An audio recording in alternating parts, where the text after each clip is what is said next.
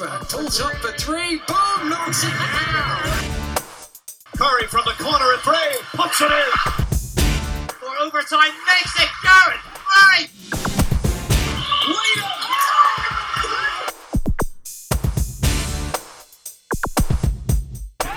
Hi there and welcome to the MVP cast from me, Mark Woods. Thank you so much as always for joining us. Don't forget, if you want to follow us on a daily basis on social media, you can just search for MVP 24/7 on Instagram, Twitter and Facebook.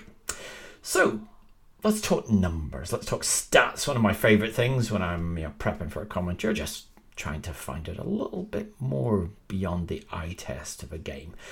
There's an expert in this country. We like to call him the son of the late, great John Atkinson. He is the man who crunches numbers on a daily basis. He's got one of the very best websites. If you don't follow it, you absolutely should. It's daveowenbasketball.co.uk. He is the number man. Dave Owen, welcome to the MVP cast. Thank you very much. That's quite the intro. Thank you. I love your site, and it's absolutely invaluable to me, as I said, when I'm prepping or just trying to find out more. A little bit brass tacks here. You're a basketball fan, like we all are. Not all of us sort of basically create this gargantuan, I don't know what it is, an Excel sheet or database or whatever, just for the hell of it. Where did this interest come from? I think I just saw. I was always an NBA fan, and I felt like as an NBA fan, access to information, stats, analysis, it's all just there at your fingertips. Even if you're a casual fan, you can just come in and kind of get involved and see all that stuff. And then when I came into British basketball, I wanted that. I wanted to know who's the best. That's what it kind of boils down to when you're looking at stats. You want to be able to kind of do some analysis. If you're a geek, you want to do this kind of analysis to see who's the best and get a view on that. And I felt like with British basketball, you just couldn't get access to the information to do that. And also felt that in terms of coverage and content, it was very much focused on the American imports because, they're the stars of the leagues. They're the guys putting up the numbers. So I wanted to create this platform that made access to information really, really easy in terms of always having up-to-date stats, very easy to use. Whether you're a stats geek or someone who's sort of fairly new to the game, just make it understandable, make it accessible, and then obviously have the focus on the homegrown players, the players that sort of I have that affinity to as British players that I felt like were sometimes, a little bit overlooked, particularly in the sort of the BBL where you've got the 5 imports, dual nationals taking up spots as well. So, yeah, I think I wanted to focus on the stats, but then to really narrow that down to the homegrown players as well. Because your database now, the number keeps changing. What's the number of players that you've got in there as of right now? That's a good question. Let's see if it'll tell me right now. Just under 1,500 homegrown players that are currently active this season. And then on top of that, you've got all the kind of players from the past. So that's... it's 1,500 in total, I think, that have active profiles. And those stats and the career files, you've got the current national team, the overseas players, US colleges, obviously the BBL, WBBL, NBL, WNBL, junior players. How easy is it? For those who have got mathematical brains, how easy is it to get these random stats from there's some leagues which you can just download freely, like the NBA. There's other ones which are a little bit more basic. How complex is this science of pulling all these things together from different sources, and at the end of it having this one formulaic database that covers everyone in the same manner? Yeah, it's very challenging in terms of time management. Obviously, this is entirely a free time project for me, so I've tried to get a lot smarter and a lot more efficient as I've gone forward. With the domestic leagues, you have the advantage of you can go to one web page and you have all the players listed and all their stats. So that's a pretty easy copy and paste with a little bit of reformatting. The problem lies with the overseas players and the college players because you can't go to one page that has all the British players playing in NCAA. That simply doesn't exist. So you have to individually look up every single player and copy and paste their stats. So I'm working towards an automation of that. So that will save me a boatload of time. But I did it this Christmas while I had time off from work, because that's the only time I can do it, and went through all the college players and did a mass update. So yeah, it's one of those things that the domestic stats I can keep up to date week to week, because it's a fairly quick process. But I always feel kind of bad that with college and overseas players, I can only do sort of periodic updates as and when I have a little bit more free time than usual, basically. And many hours, quantify this average week outside, school holidays, as I would call them. Many hours a week do you spend on this? I'd say overall, in terms of everything related to Devon basketball, it's a good 20 hours a week that I put in, on top of a 40-hour-a-week job. So it's a lot. When was the last time you went to the pub? You know what, I'd have to say the last couple of years I've really focused on getting the balance right and really looking after my well-being, so I've made some real strides on that on a personal level. Let's talk about stats, because things have really changed. I'm sounding old here, which I am increasingly, but there's such change. But what used to be, you got your basic stat, you got your points, you got your rebounds, you're lucky you got assists, and that was about it. And then we had this explosion about 15 years ago, particularly with the NBA. And I remember going to explanatory seminars that the league would put on, usually when we're at All-Star Weekend, where they would talk us through advanced stats. And, and you start to learn about, the concepts of offensive rating, defensive rating, clever ways of assessing field goal, true shooting, all those kind of things which you can delve into. And the fascination in that is sometimes that you don't actually even sometimes have to see the player to really get an understanding of what they do, what their strengths and their weaknesses. And a big part of this, I think, for you has been to provide that kind of analysis and insight for British basketballers. Yeah, that's certainly what I've tried to sort of recreate, that NBA level of information and analysis, and trying to apply it to British basketball as much as possible. Because I just think it creates more conversation.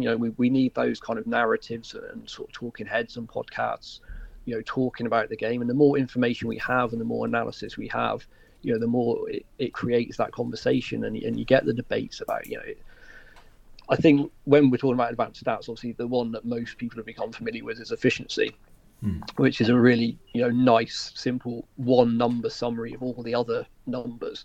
So we're not talking about, well, is 11 points and 8 rebounds better than 12 points and 7 rebounds? And, getting into that sort of level of almost pointless conversation. The efficiency stat is effective in what it does. There's a couple of flaws with it, but I think people understand what that means, and it takes away that sort of 20-point scorer on a team that's losing, and he's just taking a whole lot of shots because someone on his team has to, and the offense isn't very efficient. And it takes into account all of those things. Where I've gone with efficiency is to the next level with that, because I'd always hear these sort of NBA debate shows where they'd be talking about two MVP candidates, say, and well, this guy's got better efficiency than this guy. But that guy's on a winning team and he's not, and they go back and forth on this. And I was like, well, there's surely a bit of maths that you could do to factor in the win percentage of the team and adjust the efficiency in accordance with that. So that's what I developed, just to kind of solve that argument, because I don't think that the guy on the winning team should just default to MVP. If it's, I think Russell Westbrook won it one year because he triple doubled even though he's on like a 500 team. I think if your individual performance still exceeds statistically the other guy, once you factored in the win percentage, then that's your guy, I think. And it's just trying to put everyone on a kind of even scale, I think, is what I've always aimed to do. How tricky is that?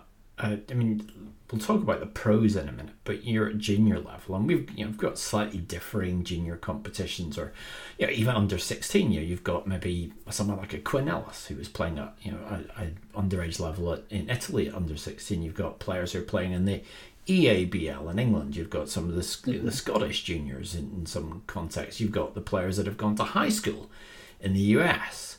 That at that sort of level, obviously the playing time can be different because coaches are developing players. It might not, most of the time it is about winning, but there might be a little bit of variation in terms of giving players time to develop.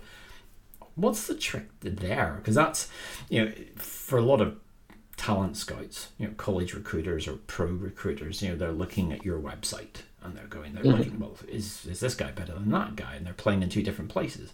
What's the key there to having that objectivity when it's junior level but in different places? Yeah, so that's the sort of next evolution of my statistical analysis that is starting to come to fruition now in this kind of early stages of sort of coming into a way I can actually use it now and start to put stuff out there. So once you kind of looked at efficiency, taking into account the win percentage of the team, the next stage for me was, okay, well, how do I compare people, as you say, at different levels? So I've got every competition, be it professional, college, junior, in the world placed into sort of tiers in terms of the standard of play at those levels. So this sort of Dave Owen basketball score, if you like, that takes into account everything. It's taken into account your individual efficiency. It's taken into account your team's win percentage. It's taken into account the level, the tier that you play within. And then it's also going to take into account your age. So an 18-year-old playing in an under-19 competition is not the same as a 16-year-old playing in an under-19 competition. We wouldn't expect them to perform at the same level because you're playing 2 years young. So that 16-year-old will get a sort of boost to his score because he's playing 2 years young in the competition, in the same way that a 21-year-old playing in the BBL would get an adjustment, because for me at the senior pro level, we're not really expecting to see you perform at your sort of true potential level until post 25. Is that the same when you go further up the scale, and for players that are mature? How do you get that intel that might compare, I don't know, a BBL, which is is improving against Italy D2, or as it used to be France Division 3, but it's probably now Division 2s or Pro Bs is the scale, or somewhere esoteric when Ryan Richards pops up in his latest country that in a league that none of us are really aware of. What's your sort of source material there to go, well, that league's a 10, that's a 7, that's a 5, or whatever way you want to grade it? Yeah, so obviously this is the aspect of the objectivity that is in fact subjective, because of course you can't have a definitive answer to this, and I'm certainly not in a position as someone who's never played professional basketball or coached professional basketball to have a credible opinion on this. So it's essentially a whole lot of consultation, and then from talking to a bunch of different people and taking into account all of their sort of arguments for and against, having as much of a consensus as I can from trusted people that I know have got credible opinions on it. This kind of stems from a conversation I had with someone about the BBL who was writing about it and was asking my opinion on it. But as the score or whatever you give against the BBL changed in the 4 or 5 years that you've been doing this? Yeah, I believe it's moved up a tier. I think if I'd done this, but certainly when I first got involved in British basketball, which was sort of 2014, 2015 season, I think it certainly would have been in the tier below where I've got it placed now. And I think probably pretty recently has made that jump. I think I'd say probably only since maybe last season. This season it seems to be a significant jump. And you're looking at things like the quality of the imports and stuff like that. Where are the players coming from that are playing in the league? Where do they go after our league? It's a lot of the migration sort of tells you the key, but then you've also got to look at the role within that, which is the other factor that we'll come to when we talk about the ratings and how we get from score to rating. Because I remember FIBA for a long time produced a migration report each year, and it was a bit of a as you said, it's a bit of a sort of world map of who's gone where and who's switching to which league. In within Europe now, it used to be quite, the BBL was unfavourable. You'd be compared to Luxembourg or some of the smaller leagues. What's your nearest level in the sort of banding of leagues in Europe for our league? Yeah, so some of the leagues that sit in the what I call the Pro Plus tier would be sort of second division Germany, second division Italy, second division Spain, first division Holland. Those kind of leagues we consider comparable to the BBL. Which is quite a leap if you're taking a second division Spain. I mean, that's for a long while was probably the second or third best league in Europe. Yeah, there's 21 leagues in the same tier as the BBL, and obviously the ones towards the top of that group are almost in the next tier of elite, and obviously the ones at the bottom are nearly in the other one. Those are the debatable ones. I feel like BBL fits quite comfortably in that tier now. But yeah, Spain second is certainly one that's debatable. I've had pretty conflicting opinions on that one, so it's difficult to have a consensus. Italy second seems to sit quite comfortably with BBL as things stand. I think Holland, that sits about right. Germany second, probably, yeah. But yeah, obviously, as I say, all of these are debatable. There's no way to absolutely quantify it. So it's certainly moving in the right direction. When you compare, the BBL size, we'll talk about that and then we'll look at some of the overseas ones. But BBL, WBBL, obviously there's this great, for those who don't, there's this great database. And when I say great, it is phenomenal. It's called Synergy, and there's a couple of different other statistical programs that are available. But if you go on there, it not only does it have clips and games of every single league known to mankind, but it has the stats and the advanced stats and every single statistical breakdown you could possibly want. It is phenomenal. Is the basketball geek's dreamland. And we don't see this as much. I mean, NBA, you can go to nba.com/stats, you get the full works. It's all there. How do you get that? I mean, I find it sometimes difficult. A lot of it's squirreled away in the great Dan Routledge's laptop. But how do you get these stats or find ways to generate this that you get insights into BBL that mere mortals can't get? Yeah, I mean, say I've got access to the same stats as everybody else. It's just kind of what I do with them in terms of, it's all my own formulas, it's all my own kind of algorithms and analysis. So I don't use anything like Synergy or anything like that. Certainly if I wanted to look deeper into an individual player, if I was a recruiter, say, or scouting an opposition, I'd certainly go to town on Synergy. I think there's some, really exciting data on there. I guess from my perspective, the one thing that's really interesting about things like Synergy, and the one thing I think we've never really solved in basketball, is whenever we're looking at anything statistically, it tells me nothing about what you are as a player defensively. I don't buy that sort of defensive rebounds, steals and blocks represent good defense. Sometimes you can be a freak athlete and get a bunch of steals, blocks and rebounds and be a terrible man, individual and team defender. You just don't have some of the IQ or the understanding of the system or whatever else, or the commitment to that end of the game. So that's always the one that I'm very, very conscious is a big gap, particularly in the recruitment market, that stats can't tell you who's a good defender. So Synergy does a bit of that. Certainly the NBA's trying to do it, but I've never personally seen anything that, when you look at the numbers and you look at, subjectively what you've seen with your own eyes, they never seem to quite match. So yeah, I still think that's something basketball needs to solve somehow. I think the one that's been the most interest to me that I've seen over the years is I think you can look at the difference in field goal percentage of all the opponents that player's guarded. If you've seen that one before now, that's quite an intriguing one. I think it's based on sort of proximity. If you're the nearest player to the player takes a shot, you count as his defender for that play. But the advantage the NBA have obviously is sort of tracking cameras, and there's a lot more of it. And they've got chip cameras sometimes, and to gather some of that.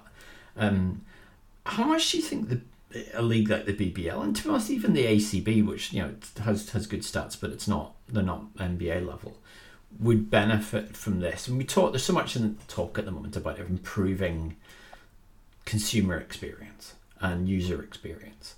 I mean, for you as a fan, first and foremost, how do you use this? If you're watching a game, maybe on Sky on a Friday night, and you've got your database, how does this complement and enhance and turbocharge your viewing of a game? And what's the ways that you use it? For me, primarily, it's deciding which games I want to watch. So I'm going to look at the stats in the BBL every season, because obviously the rosters are very different. With the NBA, I kind of know who's going to be, might move around teams, but I know the vast majority of the players because obviously they stay in the league for a long time, and all the stars are the stars. They're not going to go any higher because the NBA is the top level. Whereas obviously BBL, with your MVP top player, that is the likelihood you're going to move on to another league and get some more money. So for me, it's identifying as early as possible, well, who are going to be the top British players this year, and let's make sure I make some time to watch those games so I can match what the stats are telling me to my own eye test and get a feel for their playing style and whether I like their game, and maybe they can play at a different level, maybe going to make the next GB squad. That's the kind of stuff that excites me. But I kind of use the stats as almost like a shortlist of who I want to watch, as opposed to picking a random game or watching a team that majority plays imports, which wouldn't be of too much interest to me personally. How would you go about? I mean, this is slightly off your database, but how do you go about, maybe even just for fun, comparing Sam Dekker NBA against Sam Dekker BBL? Is that possible in terms of stats? Yeah, so if we touch on my rating system later on, that gives us the ability to see what their rating is for every season of their career and how that rating evolves. Obviously, the higher level you play, the easier it is to get a higher rating because the threshold is almost lower because it recognises the level that you're playing at. But at the same time, if you absolutely dominate a lower league, then your numbers and your win percentage is likely to be very high as well. So it gives everyone the opportunity to reach the highest star rating they possibly can, based on the sort of performance tiers, as I call them, which we'll touch on. So let's look at sort of our overseas contingent, because you do a lot of, it's amazing work, and credit to you for tracking a lot of these players. I mean, some of them who haven't even been on the radar in this country, and you've got them there. So we're midway through the season, more or less, at this point in time. Explain the system that you've got to track those, rank those, male and female as well. We should underline, to compare and to record and to kind of really follow the careers of these young talents. Yeah, I mean, that was the hardest task of my database, is figuring out where everyone is at the start of the season and trying to keep up with all the off-season movements. Obviously, we're not just talking the domestic leagues where you're going to get a whole new influx of imports that I've got to create a brand new profile for because they've not been in the game in this country before. And then, all the young players who might be going to college, maybe going to high school. Trying to keep on top of where everyone is a gigantic challenge that eats up a whole lot of my summer. But once I've got everyone placed, then obviously it's just a case of keeping on top of the stats and getting those stats updates in. So the website is always current, and then sort of in the background turning those stats into my sort of custom evaluation. So I then know, essentially it's kind of identifying who deserves the content and the coverage is what I've always strived to do, because you can't cover everyone. I can't be spending every night being awake till 1 a.m. trying to cover every single player just to be nice. It's the case of who are the top players that really deserve that coverage and recognition. And I feel like it's so important for the overseas and college players as well, because if you think about what British basketball Twitter looks like, we can probably name 5 Twitter platforms that cover the BBL, WBBL, NBL, the domestic leagues. There's a lot of coverage and content around. But when you start to think outside of that and who covers overseas and college, you're pretty much talking Hoops Fix and me. I think probably BBL Fix does a little bit as well, but they're not in front of us, so it's not as easy to cover them. Sometimes you feel like when you put in that stuff out there, there's not the same audience for it, because I guess the majority of sort of casual basketball fans, if you like, as opposed to sort of British basketball community people who are heavily involved in the game and know everything that's going on. Talk about basketball fans, they're predominantly going to be a fan of a specific team, and the league that team plays in, they might follow a little bit. But you see sort of conversations sometimes when a GB squad is announced, and they're like, well, why isn't this BBL player in the squad? And there's maybe not that understanding of the level that these players are playing at and what that means. And that's what I strive to try and sort of tackle with the star rating system. That, okay, 10 points and 5 rebounds in the top division in France might not sound very sexy, but once you appreciate the level of that, and it's a star rating, so you can clearly say, oh, he's a 4-star, whereas this BBL player is only a 3-star, it might help that sort of education of the British basketball sort of fan base. So here we are at this point of the year. I mean, let's look at the pros. Let's start with males. I mean, we have guys playing in good leagues. We've got Miles Hesson playing in Japan. We've got guys in Germany or in Spain. Where's our top guys, and how do you decide with the system that's the top of the charts?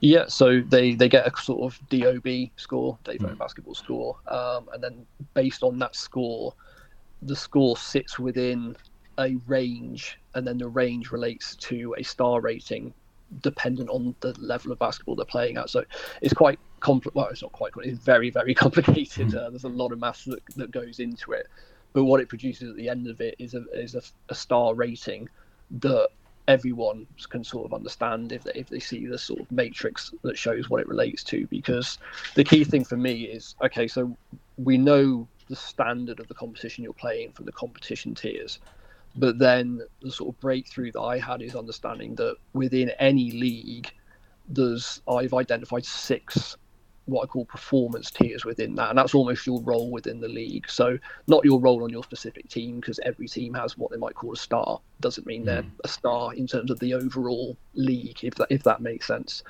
So sort of how I've defined it is, you've got superstars, you've got stars, you've got standouts, and then you've got performers, contributors, and non-contributors.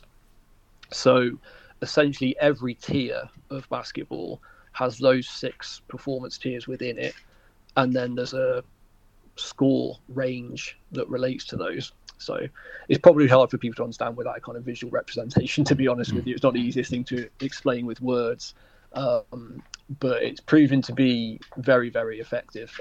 I've done several sort of subjective versus objective tests where I'll get a sort of credible coach on a Zoom call and say, right, you tell me a player that you know inside out. I'll show them the ratings and what those ratings mean in terms of levels and performance, and say, okay, what rating do you think they are subjectively?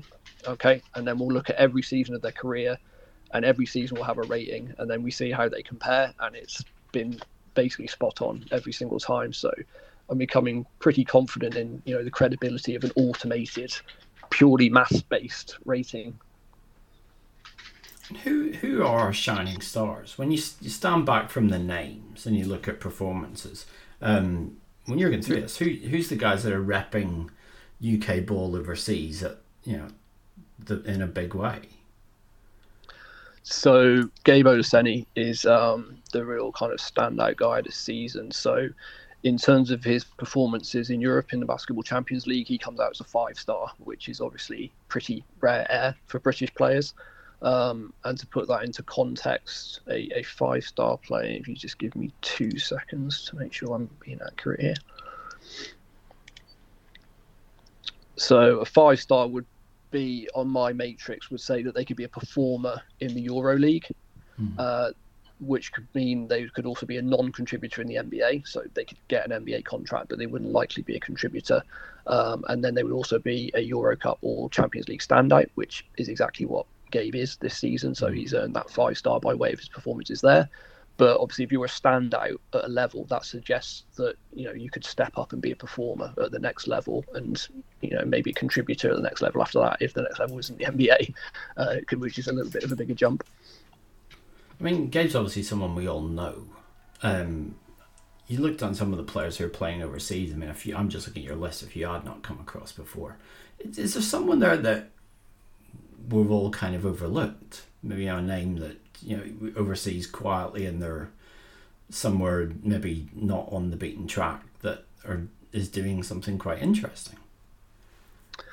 I think, if we just look at the kind of players that are playing in Europe this season, probably Dean Williams is the name that's probably a little bit overlooked, I think. He's playing in Germany and with Bonn, which is it's a great club.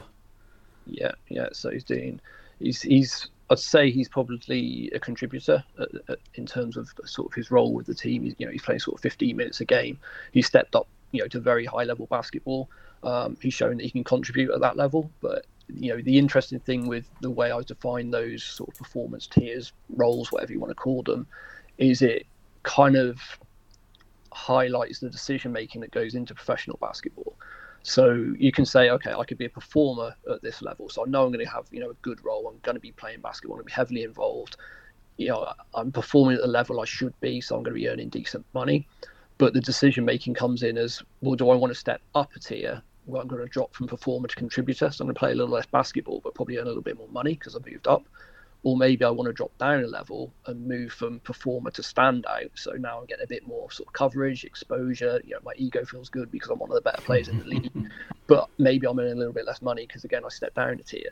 So when you put it into that context, it's quite an insight into, that when you've got several contract offers, the decision making that goes into it. With the women, I mean, the name we always kind of look at is Temi Bentley is playing this year for Prague. Is she your standout woman, or is there someone else there that's really shining? Temi's a tricky one this season because she's had a split year, so her sort of sample size hasn't hit my minimum yet. But I don't think we need to look at numbers to know how good Temi is. She's at that stage of her career where she's beyond proven. We can look at the history of her career and see the sort of numbers that she's put up and indeed the ratings that she's had. But yeah, as soon as she sort of hit that threshold, then I think we know we're going to see some pretty good numbers. I've just glanced at her sort of ratings over her career overseas, and there's a whole lot of 5 stars in there, which will be to the surprise of no one. What about the women that we've got in college in the States? Because there's 60 of them that you've got listed. Again, some names I've not come across, some names that we've got big hopes for. Who's and it's such a diverse group because you've got Division 1, you've got Division 2, you've got Duke Junior College, you've got NAIA, which is a bit random at times in terms of the quality of it. I mean, it must be a nightmare to try and compare some of those. Yeah. I had a name you'll probably be familiar with. Billy Mims was extremely helpful in looking through the conferences of American basketball and understanding how I can place these into tiers. And it's something that has been really interesting actually, because I feel like there's a lot of people that just immediately overlook Division 2 and say, well, it's not Division 1, so I won't recruit from there. But I think what this rating system highlights is that if you essentially outperform that level, then that puts you on a par with Division 1 players. Particularly, a high Division 2 conference is the same as a low Division 1 conference. I place them in the same tier because they're comparable. So I'm hoping that this rating system can shine a light on players that maybe play in a little lower level. But as soon as you start looking at ratings and say, well, here's a list of every 4-star rated player in college, if there's a couple of D2 names on there, a recruiter is worth a look, isn't it? You wouldn't dismiss them. You'd have a quick look at them, and then maybe it opens the door for some players to get opportunities they normally wouldn't. And pick one out. Who's again flying the flag amongst the women for us this year? So there's a very clear standout in terms of women in college basketball. Savannah Wilkinson is projecting with the college players. Obviously, they're not pros past the age of 25, so it's more of a projected ceiling. So the level we think, the rating and the level we think they could reach sort of post 25. Obviously, with college now, with COVID and extra super senior years and red shirts and everything, sometimes you're 25 when you leave college, seemingly now. But yeah, Savannah Wilkinson's a 4.5 star. So that's a very high sort of ceiling to become with. So we hope to see her playing at some high level Europe. Yeah, Savannah, who this year's doing I guess we'd call it an extra year of college after graduating from Florida at the Southern Methodist University. So 5th year effectively for her, and she's 24. And Savannah's, I guess this will be it this year. She'll be into the pros finally next year, and we'll hopefully get her back in Europe. Let's look at the men's ranks amongst the collegians. I mean, the game is again so diverse, so very different depending on where you're playing or the league. I mean, it's like some conferences are strong, some conferences are not so strong. I mean, the player we're all kind of looking at is Cam Hildreth, and you've listed him slightly separately here. As I don't know if this is your kind of superstar tier, but it's, Division 1 high major, because he's at Wake Forest, which is a great school. Is he as good as we hope he is? Okay, so what would be really interesting here, because I've done this rating system for the entire history of all British basketball players in college, so I can tell you his rating for this season, but then I can also tell you every other player that's achieved that sort of potential ceiling on their college career. Okay, so Cam is a 5-star player this based on what he's done this season, which, as I say, is extremely rare. And we'll have a quick look at the other players that reach that sort of criteria.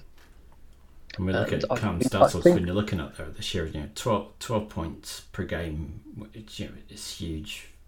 6 rebounds, killing it, quite frankly.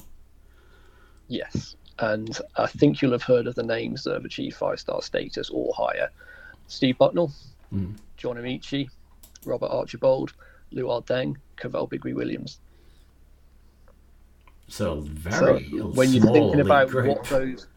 when you think about what those players did and what Cam can potentially do, it's super exciting to see a 5-star player currently playing in college. And bearing in mind he's only a sophomore as well, so what he could be doing in his senior year, unless maybe goes into the draft early, who knows.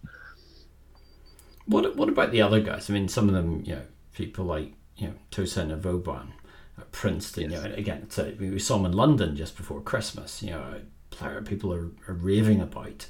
There's a few other guys like that are coming towards the end of their careers and have had nice, solid collegiate careers.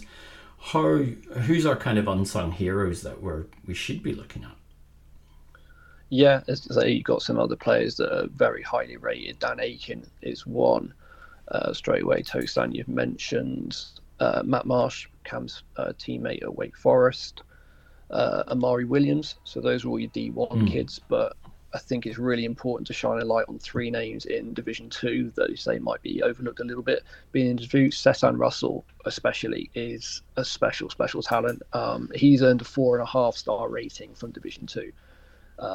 And his DOB score is the highest range that you can do. So the way the scoring ranges work, because it's based on efficiency and win percentage predominantly, it's the same scale no matter what level of basketball you're playing at, because obviously your efficiency and win percentage are the same, whether it's junior, senior, whatever, it's the same scale.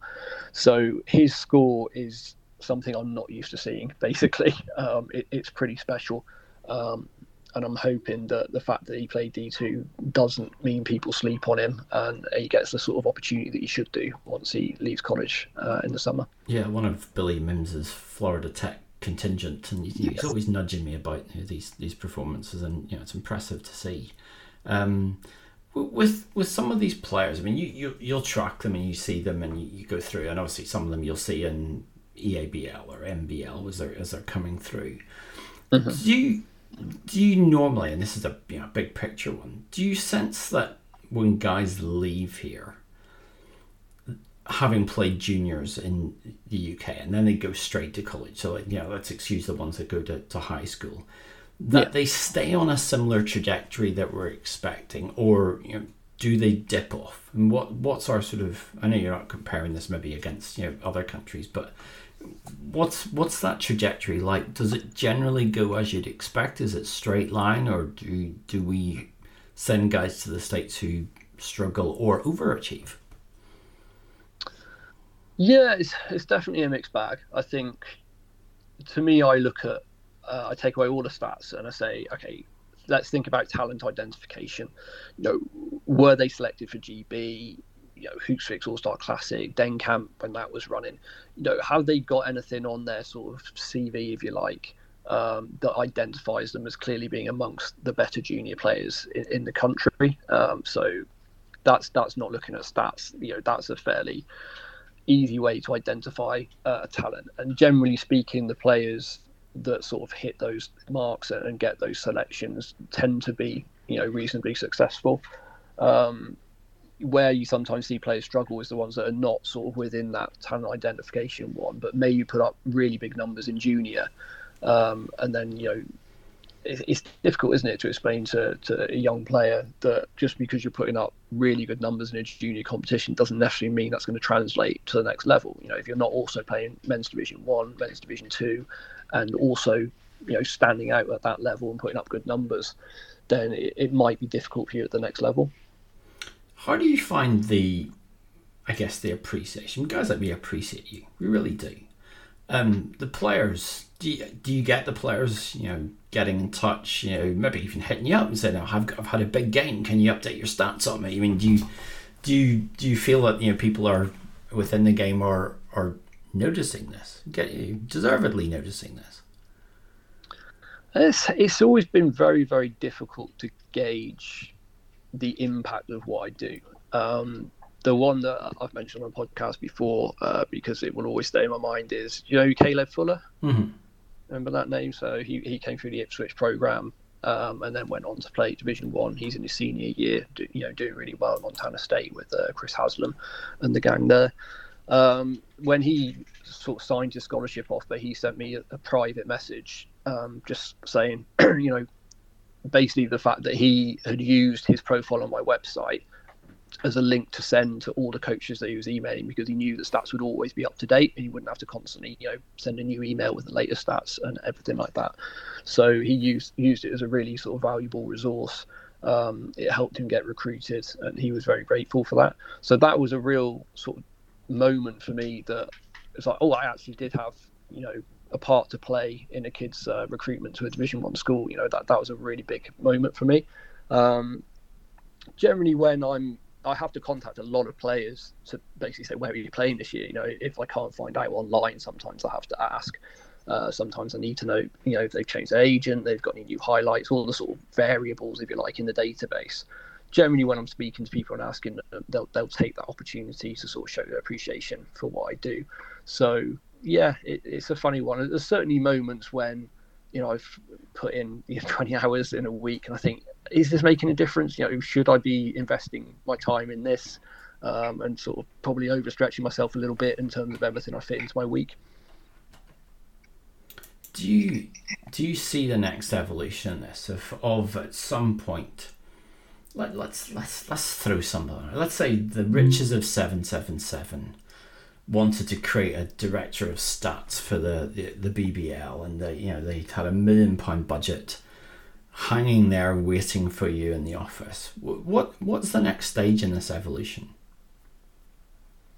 I think the rating system that I developed, that's sort of what I'm seeing as my ticket to maybe make a real difference in basketball and bring in the kind of money where I can sort of live a nice lifestyle, but then also give money back to British basketball and look at investing to raise the game up. Because I think I always talk about the kind of ecosystem of British basketball, in that if we put it in really simplistic terms, effectively the money that comes into British basketball is fans paying to watch basketball, right? If we're putting it in its most simplistic terms and ignoring all the sort of government funding aspect and all that kind of side of things, we're just talking about the ecosystem in terms of clubs and leagues.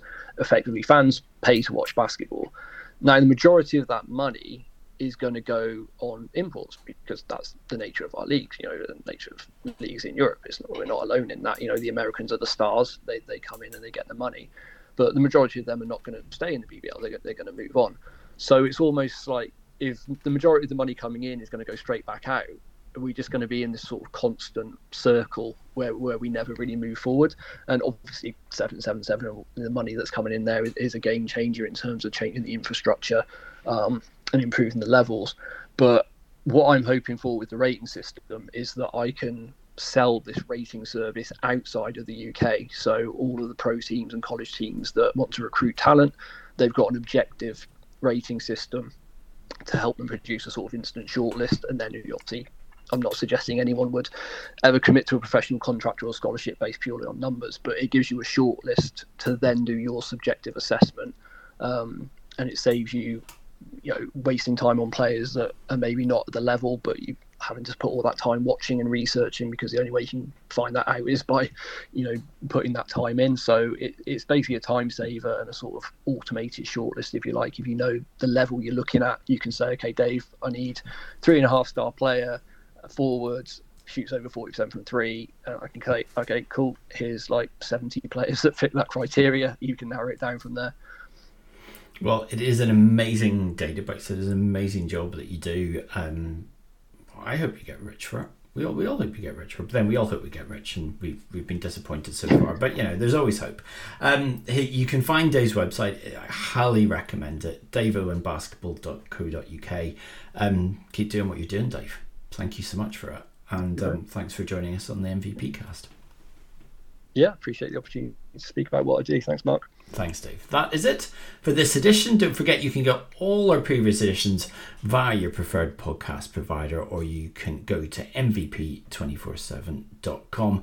We've got lots of them there. Or you can ask your smart device. Maybe you got one for Christmas. Ask it to play the MVP cast and you'll get it there. If you want to reach out to me on Twitter, you can get me at Mark Brookpole. Another edition of the podcast coming very, very soon. But for me, Mark Woods, thank you so much as always for tuning in. We'll see you again next time.